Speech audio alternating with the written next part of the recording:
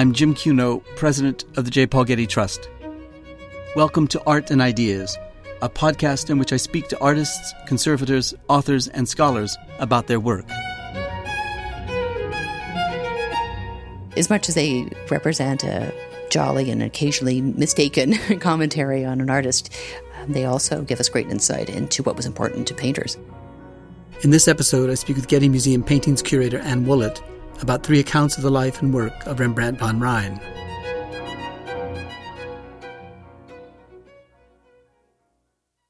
Rembrandt was a famous and much talked about artist even during his lifetime. In the years following his death in 1669, numerous accounts of his life and art were published. In this episode, I speak with curator Anne Woollett about 3 such accounts. These lives, or short biographies, written by German, Italian, and Dutch artists within 50 years of Rembrandt's death, testify to the extent of the artist's reputation. They have recently been published together in a single book as part of the new Getty publication series called Lives of the Artists, and they are the subject of our conversation today. Thanks so much for joining me, Anne, on this podcast. Today we're going to be discussing the Getty's publication of a chapbook comprising 3 lives of Rembrandt, one written in 1675 by Joachim von Sandrart, a painter himself, a painter from Nuremberg, Germany, a second published 11 years later by the Italian painter and writer Filippo Baldinucci, and a third published in 1718 and written by the Dutch painter and printmaker Arnold Houbraken. 3 painters/writers, a German, an Italian, and a Dutchman, writing within 6 to 49 years after the death of Rembrandt. Previously, I spoke with your colleague Davide Gasparato about the lives of 3 Renaissance artists written by Vasari, the lives of Bellini, Raphael, and Michelangelo, lives written more than 100 years before the lives or biographies that we're talking about today. So there's a literary legacy of such efforts. Before we get to Rembrandt, tell us about the growing popularity then of writing about artists and the artists' careers over the course of the 17th and the 18th century. How do these 3 texts fit into that history of the writing of the lives of artists? Well, thank you, Jim. It's a magnificent trajectory that we are visualizing here with the Rembrandt biographies. They owe much to Vasari's example a century earlier. And in fact, it was a very important Dutchman, Karel van Mander, who published a treatise in 1604, which first translated into Dutch many of the lives that Vasari published, and therefore brought the information to the north about Italian painters, for example. How did he know of Vasari's texts? Were they that broadly distributed over Europe? They had become so, and van Mander himself was very informed about Italian artistic aspects. He was well connected, and by the end of the 16th century, Vasari's volumes were a very important resource. And they offered a very pleasant and kind of exciting way to understand what was going on in other parts of the field, so to speak. So, Vasari's chatty biographies, which include a lot of gossip. I'm sure Davide Gasparato talked about the misinformation that appears in those lives, but that are nonetheless very entertaining, and allusions to classical ideas about how artists worked and things. This offered a great model, and Karel van Mander is the link between Vasari and the 3 authors that we are talking about today. But by the 17th century, an interesting phenomena had started to take place, and that is the growth of the academy in the North. So formalized teaching. Were they private academies, or were they governmental academies, or were there patrons of the academies? They're all very different, and they do change over the course of the century. But in the Netherlands, they start out in artistic studios. And in Rembrandt's case, he's associated with an academy that he runs with an art dealer, Hendrik van Alenberg. This is really the reason it seems he moves to Amsterdam. They're in business together. Rembrandt paints paintings that van Alenberg sells, but he also teaches students, and it's a structured learning environment that we know something about, not least from Rembrandt's own drawings, but then the accounts of some of the students that were under the tutelage of Rembrandt. Were these academies, did they have a curriculum that was consistent from one academy to the next? It wasn't quite so formalized yet, although there were ideals. So we can tell from the Rembrandt drawings, for example, that it was important to draw from the nude, the live model. This was a difficult thing to arrange, something that was not easily done in the North yet. There were issues of propriety, but it was important, particularly from Rembrandt's perspective, someone who was interested in drawing from life, they had to have a live person there. I'm sure that the students that came to him had already really learned the rudiments of the painter's profession, so they weren't learning how to grind paint or any of those essential basics. They were really learning to paint in Rembrandt's manner. And that was Rembrandt's role as the teacher, was to teach his students how to paint as he did and to draw as he did. And then in other academies, so Joachim von Sandrart himself, one of our authors, was very instrumental in founding, I think, at least 2 academies in Germany, where the curriculum there was of a different nature.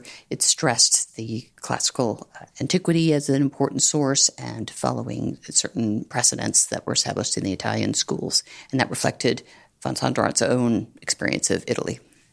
Okay, so we have these 3 writer artists, as I said before, a German, an Italian, and a Dutchman, writing about Rembrandt, a Dutchman. How did the German and the Italian come to know about Rembrandt and his work? How widely known was Rembrandt in his lifetime? Rembrandt was the most famous painter in Amsterdam, probably from the early to mid-1630s at least. He was already quite well known in Leiden, which is his hometown, and he was visited by an important art collector and critic who was able to talk about the unique personal qualities that Rembrandt and his friend Jan Lievens had. Criticized them a little bit for not traveling to Italy. We know that from early on, Rembrandt was the source of some attention, but certainly he was already quite famous by the time he gets to Amsterdam. He is the painter of very beautiful, striking, different portraits, and he's painting history scenes. And we can see, even in these biographies, there are certain works of art with which he was associated, namely the Night Watch. So when von Sandrart arrives in the late 1630s and into the early 1640s, he's coming at a time when Rembrandt is at the pinnacle of his fame. Von Sandrart's the same age. I think they're born in the same year, 1606. He's very well-traveled. Von Sandrart's been in the southern Netherlands. He's been in Italy. He's well-trained. He's quite an accomplished artist himself, and a figure who represents a real interest in the classicizing approach to the art of painting. So he has a particular vantage point. So he could not but have known Rembrandt and been very, very well acquainted with the conversation about what Rembrandt was doing that was fantastic, and maybe some of the other aspects that were challenging for his contemporaries. Mm-hmm. Did he write other lives of Dutch painters? Yes, and he really used his abilities as a writer and as a painter, someone who was invested in presenting a certain type of painting process to the world, one that was structured, one that reflected principles from the early 16th century, knowledge of Raphael and of the ancients as well. And he painted a painting which is now exhibited alongside the Night Watch, Rembrandt. And is it there out of respect for the painting, or is it there out of respect for the contrast between the two kinds of painting? Yeah, it's a marvelous juxtaposition. It's actually a super painting. It's a vertical format, so the Night Watch is a big horizontal format with many, many figures. And von Sandrart, I think because of the position the painting occupied in the Militia Guild Hall, has an upright format. It has sort of a sweeping composition where there's sort of a cascade of all of these portraits. And then the focus, interestingly, is a marble bust of Maria de' Medici at the bottom. It commemorates her visit to Amsterdam. And it does provide a great contrast to Rembrandt's remarkable multi-figure scene of this gathering of the militia companies, and it highlights really the difference in their styles. Mm-hmm. We were talking before we started with this podcast about the fact that these three writers disapproved of Rembrandt as a painter, that they saw him as a kind of threat to painting, and that they wrote about Rembrandt to warn their readers about his way of painting. Tell us about this, beginning with Sandra. What did he see in Rembrandt's work that he found so threatening?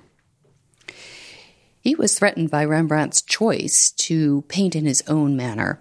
So that is to say, to put aside the deference and the very important principle probably of emulatio, which he doesn't necessarily state, but is implied in his criticism that Rembrandt wasn't trying to be like anyone else, and that he chose to follow an approach to painting that emphasized the observation and response to nature, the ability to capture what was in front of him, and as part of that, to make unexpected choices in the sense that he chose to paint so-called real people, old people, I think von Sandrart says twice, refers to the elderly, which is true. It's part of Rembrandt's painting that I think we all find quite remarkable today is the very sensitive study of the elderly, particularly elderly men, and their actual physical characteristics and their inner lives.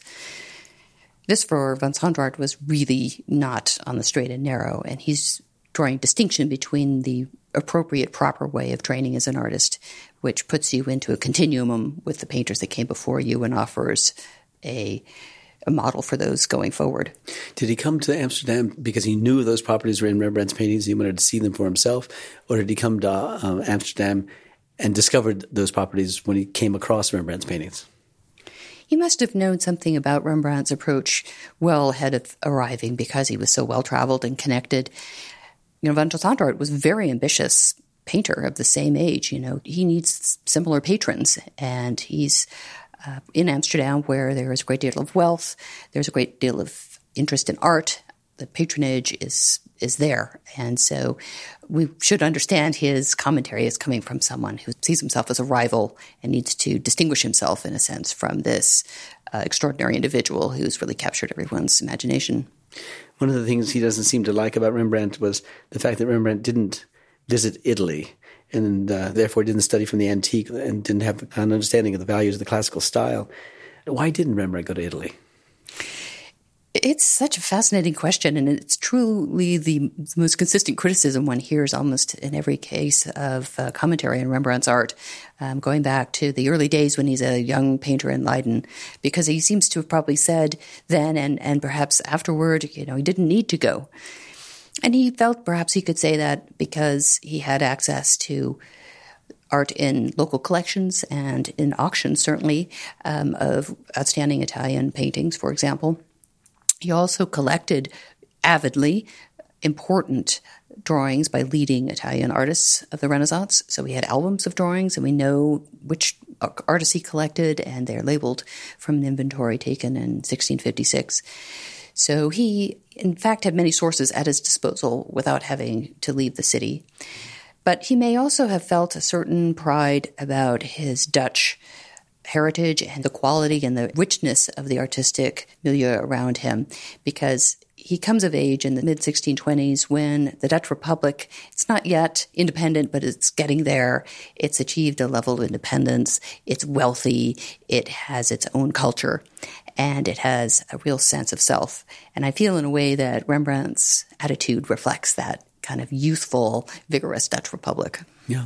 I know that Amsterdam was a center for the trade in the arts, and therefore a lot of pictures from the south, that is from Italy, came through Amsterdam on the market, as it were, and that Rembrandt saw a lot of Italian pictures that way, including the great portrait by Raphael that he then copies himself. So he was not unattracted by the paintings that we know that he saw, but he chose to paint otherwise. Absolutely, he chose, and I think that's the really interesting key issue, in a sense, about Rembrandt, is that he was very aware of these great precedents in the work of Titian, for example, and he had access through Van Mander's book from 1604 to the life of Titian and to the characterization of Titian's later style, which was kind of rougher and more broken, and it's often been speculated that maybe Rembrandt even deliberately chose to follow that style himself. But, he may also have been aware of other aspects of the Titian mythology, if you will, of an artist who felt that he could never attain exactly the same recognition should he choose to try and equal one of his models, for example, Michelangelo or Raphael, that the only way forward for him was to be separate and to have his own way. So it's interesting to think that maybe Rembrandt also came to this conclusion, and it's alluded to in these biographies, actually. In the biography or the life of Rembrandt that Sandrart writes, does he cover the entire career? Well, when did Sandrart see him or come to the studio, or how did he see him, his pictures? So Sandrart is in the Netherlands and in Amsterdam in the late 1630s and early 40s. And he certainly had contact with Rembrandt pupils and associates. And he writes really about this kind of moment in his career, a moment when we have a clear notion that Rembrandt was a notable, famous painter with a key style. He's finishing The Night Watch, the most important major public painting imaginable at the time, which was received with great acclaim and also some criticism. And Van Sandrart also goes on to write a bit about Rembrandt as a printmaker, which was a very important part of Rembrandt's artistic output. which was very intriguing and somewhat baffling, I think, to some of his contemporaries. He persisted in his artistic approach to taking his own route in some ways with printmaking, and was someone that produced different states of compositions and thereby generated a sort of collecting mentality. So if you were really a connoisseur, you needed to have all the states because they were all a little bit different. And that kind of aggressive business approach, and there were some other elements to that. Rembrandt may be manipulating the market as much as he is able by buying and reselling his own prints, really caught the attention of his contemporaries because it's quite proactive, very unusual behavior, and was seen as another aspect of his perhaps unpleasant personality, because it was really a very business-minded approach, something that ideally an artist wouldn't need to pursue in this particular fashion. They should be above that. Yeah, we'll get to that a bit later in some of the other lives, but each of them has a lack of respect for the fact that Rembrandt was a business person, that he was stuck by the bug of business. But Sandrart did find a way to praise him, if only with faint praise, for mixing paints well and applying them vividly, although he says they had nothing in common with nature, but they resembled the color boxes you see in shops or the cloths brought from dyers. What did he mean by that? Why did the color attract him? Yeah, it's a very interesting comment, Sandrart's observation about Rembrandt's use of color and of painting, and essentially, in a way, it's also about trying to describe Rembrandt's approach to light and to separating the figure from its surroundings. So he is describing Rembrandt's approach to capturing what can be seen in nature, as opposed to artificially defining forms with contour lines or with more clear-cut, classicizing kind of style in mind. The comment about the color box, I was rereading this passage because it is a little bit confusing, but I'm thinking actually that this passage is von Sandrart praising Rembrandt's mixing of colors in contrast to some of his contemporaries who don't mix them very well. And it alludes to a more complicated theoretical aspect of painting that's being discussed about friendly colors and relative color use in the Dutch language, which Rembrandt really was a master at, about juxtaposing colors that then offset one another in such a way that it reveals the form to us. So it is a way of painting that requires a great deal of sensitivity and development over time, and that isn't one of the standard modes of approaching painting that you might teach a student necessarily. Sandrart also says that Rembrandt painted old people well, but he painted few subjects from classical poetry. Well, von Sandrart, which is not a compliment, I assume. Yes, this is all about Joachim von Sandrart's concern with Rembrandt's focus on nature, and that statement about painting old people he does return to more than once in his relatively short biography. It seems very striking to him. He seems to be positively amazed that a painter would use an older person as a subject. But he cannot help, I think, also be very impressed, because Rembrandt's painting of these elders in his community or amongst his group of models is unlike anything else that's happening at the moment, except perhaps in the work of Jan Lievens. And it helps to signal to von Sandrart this is not an elevated subject. Artists are supposed to aspire to these higher echelons of subjects, the top which is history painting. But of course, Rembrandt did paint wonderful history subjects, and he was constantly aspiring to be a history painter. And we have from the early 30s, which Joachim von Sandrart would have known, the series of paintings of subjects from Ovid, from the Metamorphosis, these little mythological scenes that are remarkable and that are unlike their precedents in the work of other artists. We have this extraordinary picture by Rembrandt in the Getty's collection of the Rape of Europa. Clearly not a scene one observed, but a scene one imagined. And that painting, the abduction of Europa by the god Zeus, who's turned into a bull, is absolutely marvelous evidence of several things. First, of Rembrandt's classical education. We know that he read Ovid. He follows the account, actually rather closely, because the Princess Europa is sitting there with her right hand on the right horn of the bull, which is exactly how Ovid describes it. But what he brings to the subject that we don't see often, if ever, until this moment, is this wonderful emotional tension between the princess and her companions. As she's bounding across the ocean unexpectedly, she's looking back at her companions who are distraught. And it's a very moving scene, but also there's a little bit of subversive humor. The god Jupiter has a kind of a smirk, if that's possible for a bull. And the landscape is this very dramatic backdrop. And Rembrandt is painting that painting for a very prominent merchant of the Dutch East India Company. So he's painting for the kind of patrons that all those painters in Amsterdam are looking for. So Sandrart also says at the very end of his book that he, Rembrandt, died in Amsterdam and is survived by a son who is said also to have good artistic judgment. Also not a high compliment. Yes. So Sandrart's referring to Titus, and yes, it's not a very satisfying ending, I have to say, to this biography. It leaves out a highly productive late career that isn't really discussed here, and which is maybe something that other biographers do tackle, but it leaves sort of suspended, in a sense, Rembrandt's legacy. What was the legacy of Sandrart's life of Rembrandt? How widely was it published? How widely was it read? How often was it referred to? Was it an important book? Yes, von Sandrart's commentary was very important, not least because it was written by a near contemporary of Rembrandt, really an exact contemporary, and another artist, essentially, an accomplished artist, someone who would go on in his long career to be associated with academies and with outstanding paintings commissions. Someone who painted a completely different style, much more refined style, high color, elegant, certainly very far from natural.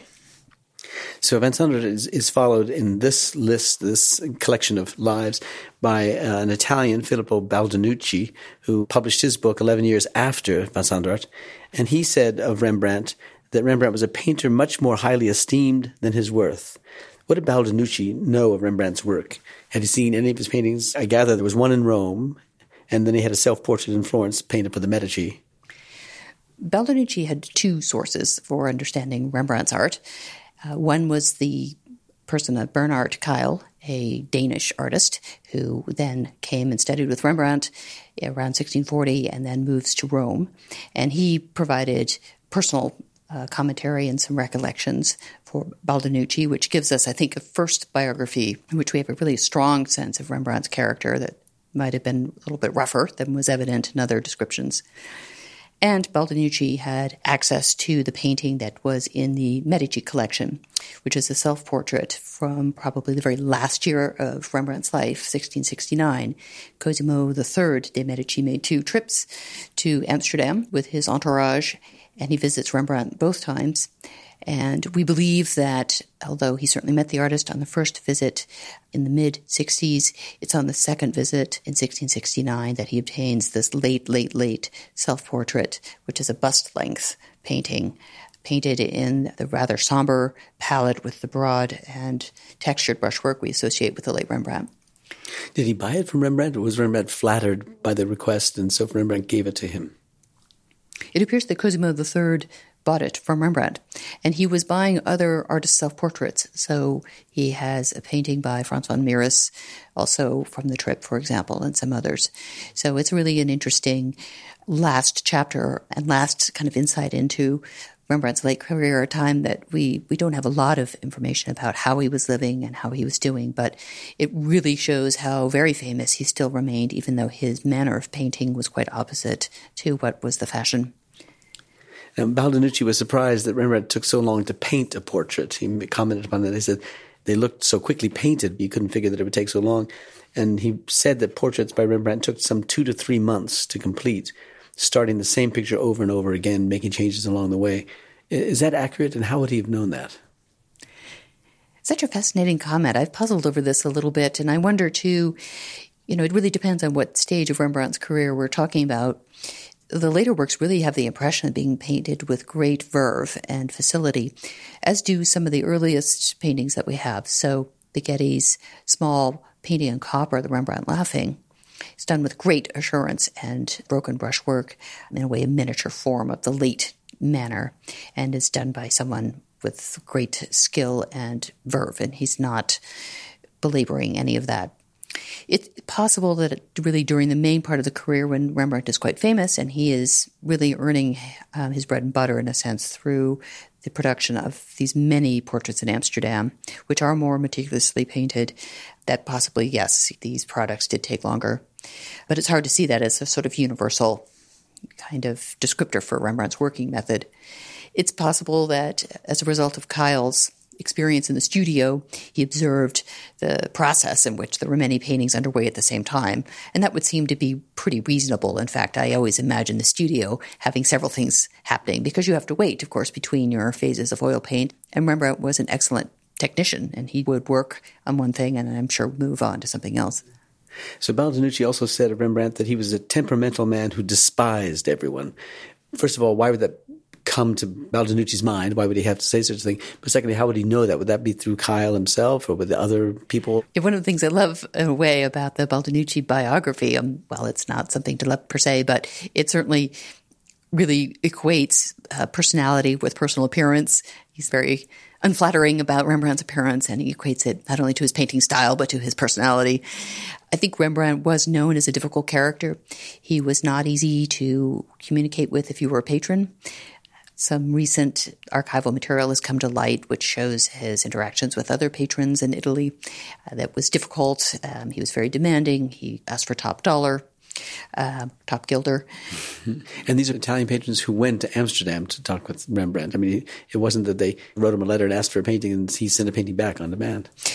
So these are exchanges by correspondence. Oh, really? Or sometimes through an intermediary. We have an instance like that where someone orders a painting through an intermediary, and then they have to kind of negotiate through the intermediary, and Rembrandt puts the intermediary off a few times. So yes, he seems to have been a character.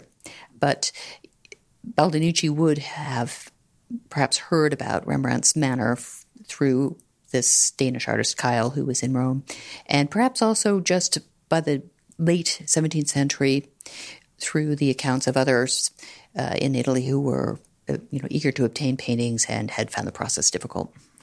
He also said of Rembrandt that he bought soiled and smelly clothes as props for his paintings. First of all, again, how did he know that? But secondly, he might have been just saying that because he didn't like that kind of subject matter, this kind of exotic, old man's clothes that would have attracted Rembrandt for the kind of character that it would have represented the figure. But for Baldinucci, it would have been a very strange thing probably. So did he make up that? Did Rembrandt buy soiled clothes that were smelly? It's one of our really pressing questions of whether Rembrandt had a costume collection. So this reference by Baldinucci is a really colorful and evocative window onto what Rembrandt might have been up to. So he would go to auctions, and sometimes he would pay quite a bit of money for outstanding prints from the 16th century, but equally he bought rarities of nature, and he bought apparently textiles for use as sources and for use in his paintings. He also bought potentially old clothes or theater costumes. It's hard to know from any of these descriptions what they were, also for use in his history paintings to give him ideas or to suggest some kind of ancient past. And that is a really quite unusual activity. We don't really have evidence of anyone else doing this. And in a sense, it seems to make perfect sense now, but at the time this was very notable, in part because he was so famous and because presumably you could see the results of these acquisitions in his art. He also said that he was better a printmaker than a painter. Was Rembrandt's printmaking reputation that strong in Italy that he could say that? There were enough examples of his prints circulating through Italy that people could see them and have ideas about them? Yes, so print connoisseurs throughout Europe were keenly interested in Rembrandt's printmaking art, and they were disseminated widely. It made it challenging, in fact, for Rembrandt to sort of keep up with himself and to make sure that there were enough locally so that he could make sure they found patrons and he could have some input into the price. They were widely admired for their technique, which is described very interestingly in Baldinucci, who, of course, is writing this biography in a treatise about printmaking. So he's drawing attention to, again, Rembrandt operating outside the box, having a technique and an approach which was hard to explain, but evidently really quite beautiful and remarkable, making marks on the plate that are difficult to emulate, very characteristic. I think Baldinucci also talks about Rembrandt's signature with these kind of wavery, crummy little letters as opposed to something very, sober and elegant. So again, showing his own approach to the process. But the printmaking remained the subject of complete fascination for commentators on Rembrandt, who felt that he was never finished, and this offered a very kind of challenging and perhaps even threatening model for someone to follow, that you complete a composition and it's available, and then you go and you change it a little bit, and then you have a new composition which is then available, and then you adjust it, and then you adjust it. You create a real need amongst connoisseurs, if you're really a connoisseur, to have every single state. He says something at the end of the book, or the end of the life of Rembrandt, that I've never heard before. He said of Rembrandt that he died in Sweden working for the King of Sweden.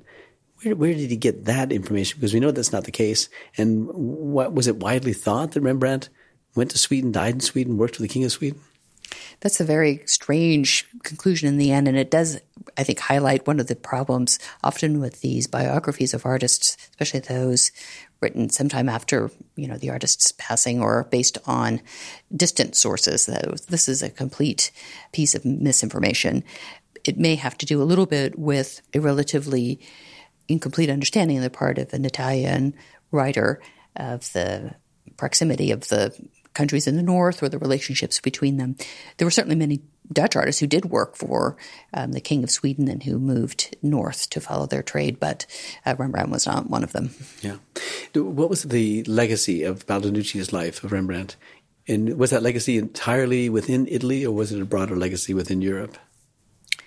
Baldinucci's legacy was really throughout Europe and became increasingly important further on in time. So in particular, I think in the 19th century, again, where there's an interest in understanding Rembrandt as someone who was a rugged individualist in a sense, his characterizations of this awkward, ugly, smelly artist genius, I think really began to ring true and was seen to get at the heart of Rembrandt's true nature as a Dutchman. Of course, that's too extreme the other direction, but it had a certain appeal to it. Well, now we'll turn to the third author, Arnold Houbraken. Pronounce it for me. Arnold Houbraken. Oh, that's not bad, but it's close. Who published his life in 1718, almost 50 years after the death of Rembrandt. As the other authors, Houbraken points out that Rembrandt was a successful artist. He said he made money and he kept his hands busy. Houbraken suggests that unlike Rembrandt's Italian forebears and peers, Rembrandt painted for the market. Was that true, that he painted for the market? I think Houbraken is making a very astute point here. He's understanding, in a sense, a century earlier, if you will, that the major cities in the Netherlands, for example, offered increasing opportunities for commercial success. And I think he's alluding to the fact that Rembrandt recognized this and actually seems to have taken very clear steps to engaging with it. It's easy, I think, writing from maybe a theoretical perspective or seeing an artist's life from the distance of history to forget that, in fact, it was an incredibly difficult life to succeed in and to make a living at. And even in the wealthy Netherlands in the Golden Age, artists had to work very, very hard. So there's a little bit of criticism and also envy in these descriptions, which praise an artist like Rembrandt for having succeeded in a very difficult profession. Yeah, there wasn't the same patronage system as there was in the South in Italy. But since Houbraken was himself Dutch, wouldn't he have been sort of understanding of that? I think Houbraken probably admired that, frankly. And he's talking, again, from a perspective of someone who is interested in a more structured way of teaching painting and of explaining the art of painting, and from presenting it from an elevated perspective in which it reflects learning and a great deal of training and taste and selectivity. So, yes, he understands Rembrandt's fame. It's undeniable at that point, and it's the kind of fame that brought glory and notice to Amsterdam and to the profession of painting. But it wasn't a manner of painting that could be transmitted, in a sense, easily through treatises or through the academic model. Among the writers of the lives, Houbraken includes anecdotes more than the others in his life of Rembrandt. He tells a charming anecdote of Rembrandt coming across a naked art student and model alone in a room, overhearing them say, "It's just as if we were Adam and Eve in paradise, us both being naked." And then Rembrandt is reported to have said, "It's because you are naked that you must be expelled from paradise." And he drives them out of the studio, still scrambling for their clothes. Yeah. Where do these kinds of stories come from? Well, in a way, that story could be rooted, potentially, in a first-hand account of a student in Rembrandt's studio. There is a very strong likelihood that Rembrandt enabled his students to have their own sort of little cubicles in which to work, and it is certainly known that there were models for the students to draw and paint from. And we have drawings by Rembrandt and drawings by his pupils showing these studio circumstances in which there's the model and there are art students. So it's an anecdote that shows a little bit of Rembrandt's humor and sort of knowing exactly what the punishment should be for those two, for the artist and his model. But yes, it's also a story that sort of alludes to the lengths to which Rembrandt went with his students to give them this academic kind of exposure, essentially, to drawing from the model. Oh. He praises Rembrandt for sketching and altering his paintings as he goes, in the sense that the picture is organic in its development and the process of its painting. And he especially points this out with regard to the faces of his subjects. As he tried to depict different emotions, he changes the emotions, he refines them slightly. But then he criticizes him for making his work seem unfinished as a result of this, because they don't come to a tidy ending, these paintings. They sort of stop at some moment when Rembrandt is satisfied with the depiction of character that he intended to capture. Houbraken's description of Rembrandt's painting process is fascinating, the sense of things not being finished, or only Rembrandt really being the one to determine when something was finished, something that the process is continuous, that it can be altered. He's talking about painting. We also know that this was how some of the printmaking technique was perceived.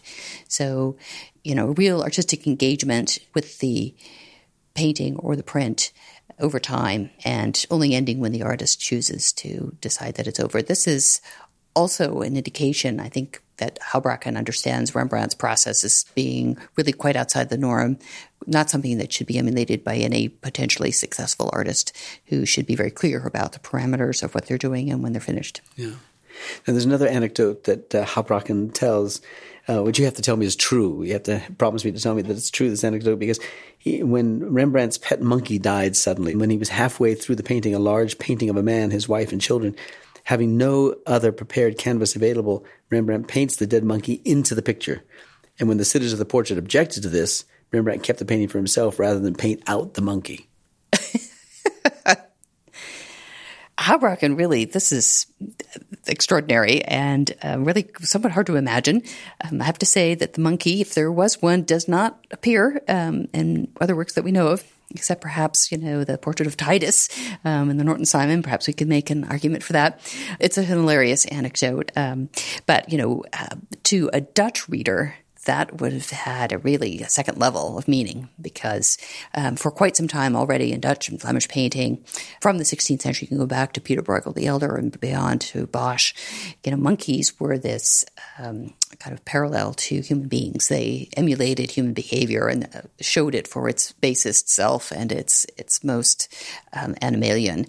So the introduction of a monkey into the description of Rembrandt's studio, it really does hit on a trope in Dutch painting that readers would have kind of chuckled at. Given what the other descriptions of the studio and the smelly, dirty clothes that were in the studio and the various props in the studio, and it wouldn't be surprising to find a monkey rattling about the studio. Well, a monkey is quite a luxurious item, so that is interesting to think that someone like Rembrandt might have had a monkey. I think we're fairly certain he had a cat, but but a monkey, that would have, caused quite a lot of chaos. And of Rembrandt's nudes, Houbraken writes, "His nudes are all sickening displays, and one is astonished that a man of so much talent and imagination could have been so perverse in his selection of what to paint." Houbraken really hits on this notion that Rembrandt is not selective, or that his selections, in fact, are base.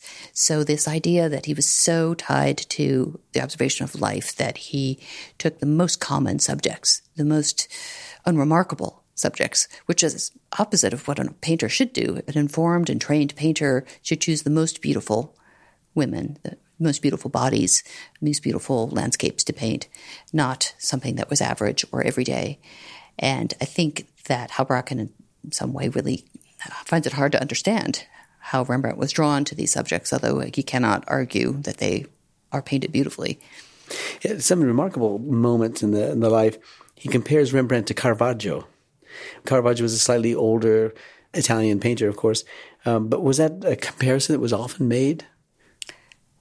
I don't think Houbraken's comparison of Rembrandt to Caravaggio, and in fact that insertion of the episode about Caravaggio in the biography of Rembrandt is very interesting, and it aligns the two painters in this anti-classicizing establishment. So Houbraken, writing in the early 18th century, part of an academic training process of his own, very keen to make sure that this profession is taught in a particular way, can't deny the importance and the contribution of Caravaggio to painting in general. But yes, he sees Rembrandt cut from the same cloth, someone who paints in their own manner, in their own style, who does not pay homage to classical sources, for example.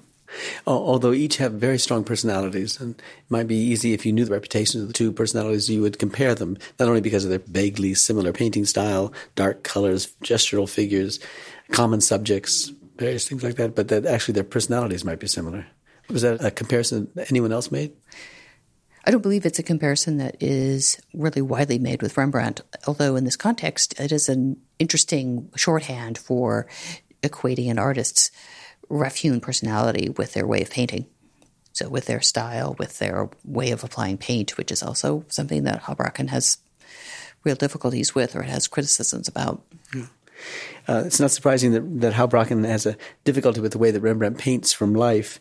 He says one must arrange the model before one paints it from life. That's the kind of academic notion. But Rembrandt, he says, he satisfied himself copying life just as it appeared before him without making a single choice from it.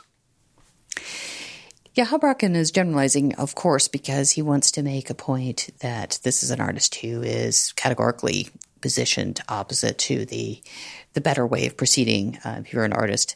But of course, Rembrandt was very familiar with the models and the compositions of Italian and Northern forebears. He had quite a collection of drawings that were important sources for him, of prints by Italian printmakers after examples like Raphael. He was also, of course, paying close attention to contemporaries like Rubens and Van Dyck.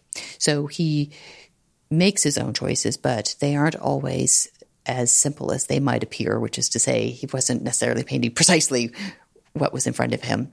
But in fact, his achievement was making it seem as if that nude female model, who might in fact be a nursemaid or a washerwoman, just happened to be sitting on the mound in just that way. Now, a remark that's common to all three lives of Rembrandt is something on which we've touched on earlier in this podcast, is the view that Rembrandt made a lot of money.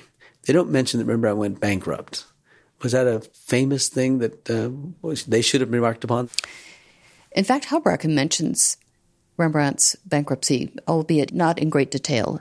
He's aware of the kind of change that happens in the middle of Rembrandt's career, actually. But in a sense, these three biographers sees the mythology that Rembrandt himself was so eager to establish, in a sense, in his artistic circles, was that he was highly successful and that he was wealthy and affluent. And indeed, in real terms, he was, by the late 1630s and early 40s, very well off. He happened to overextend himself by buying a large house that he couldn't pay for. And then there were other extenuating circumstances that led to his bankruptcy in the late 1650s.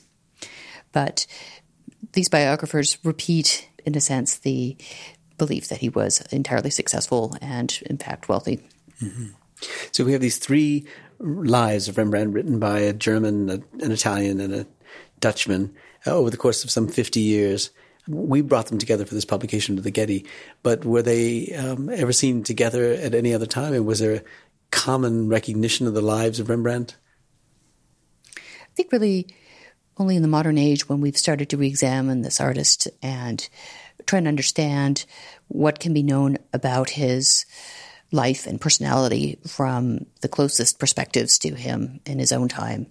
And these biographies existed separately. They exist as part of a continuum, a tradition in the Netherlands particularly that was growing and developing, of accounting for the artistic achievements in the Low Countries, of making them better known, of sending out to the world as truthful and as engaging accounts of the artists of the North as possible, which is really very, very important during the 17th century, a counterbalance to the great fame of Vasari's lives from the 16th century, and to put Dutch artists into a context where their diversity and their accomplishments can be appreciated. And Rembrandt, who was certainly very famous in his own time and famous in certain countries in the 18th century, then has a resurgence, of course, in the 19th century as his art kind of re-engages our imagination. And these commentators come forth as important sources. But in fact, it's taken art historians some time to understand their meaning, to understand, in fact, the criticism that they offer of Rembrandt. And there's still debate, I think, in the field really about how current the arguments for classicizing painting were being held even in the 1630s and 40s. So the relevance of von Sandrart's observations suggesting that these are dialogues that are active, that Rembrandt might have participated in himself, is something that we're coming to today, which is really interesting. So as much as they represent a jolly and occasionally mistaken commentary on an artist, they also give us great insight into what was important to painters. Well, they work very well together. The three lives of Rembrandt brought together this small chapbook with quite beautiful illustrations of paintings referred to in the lives themselves. So thank you, Anne, very much for your time this afternoon talking about this chapbook, and thank you for all that you taught us about Rembrandt. Thank you, Jim. It's been a pleasure.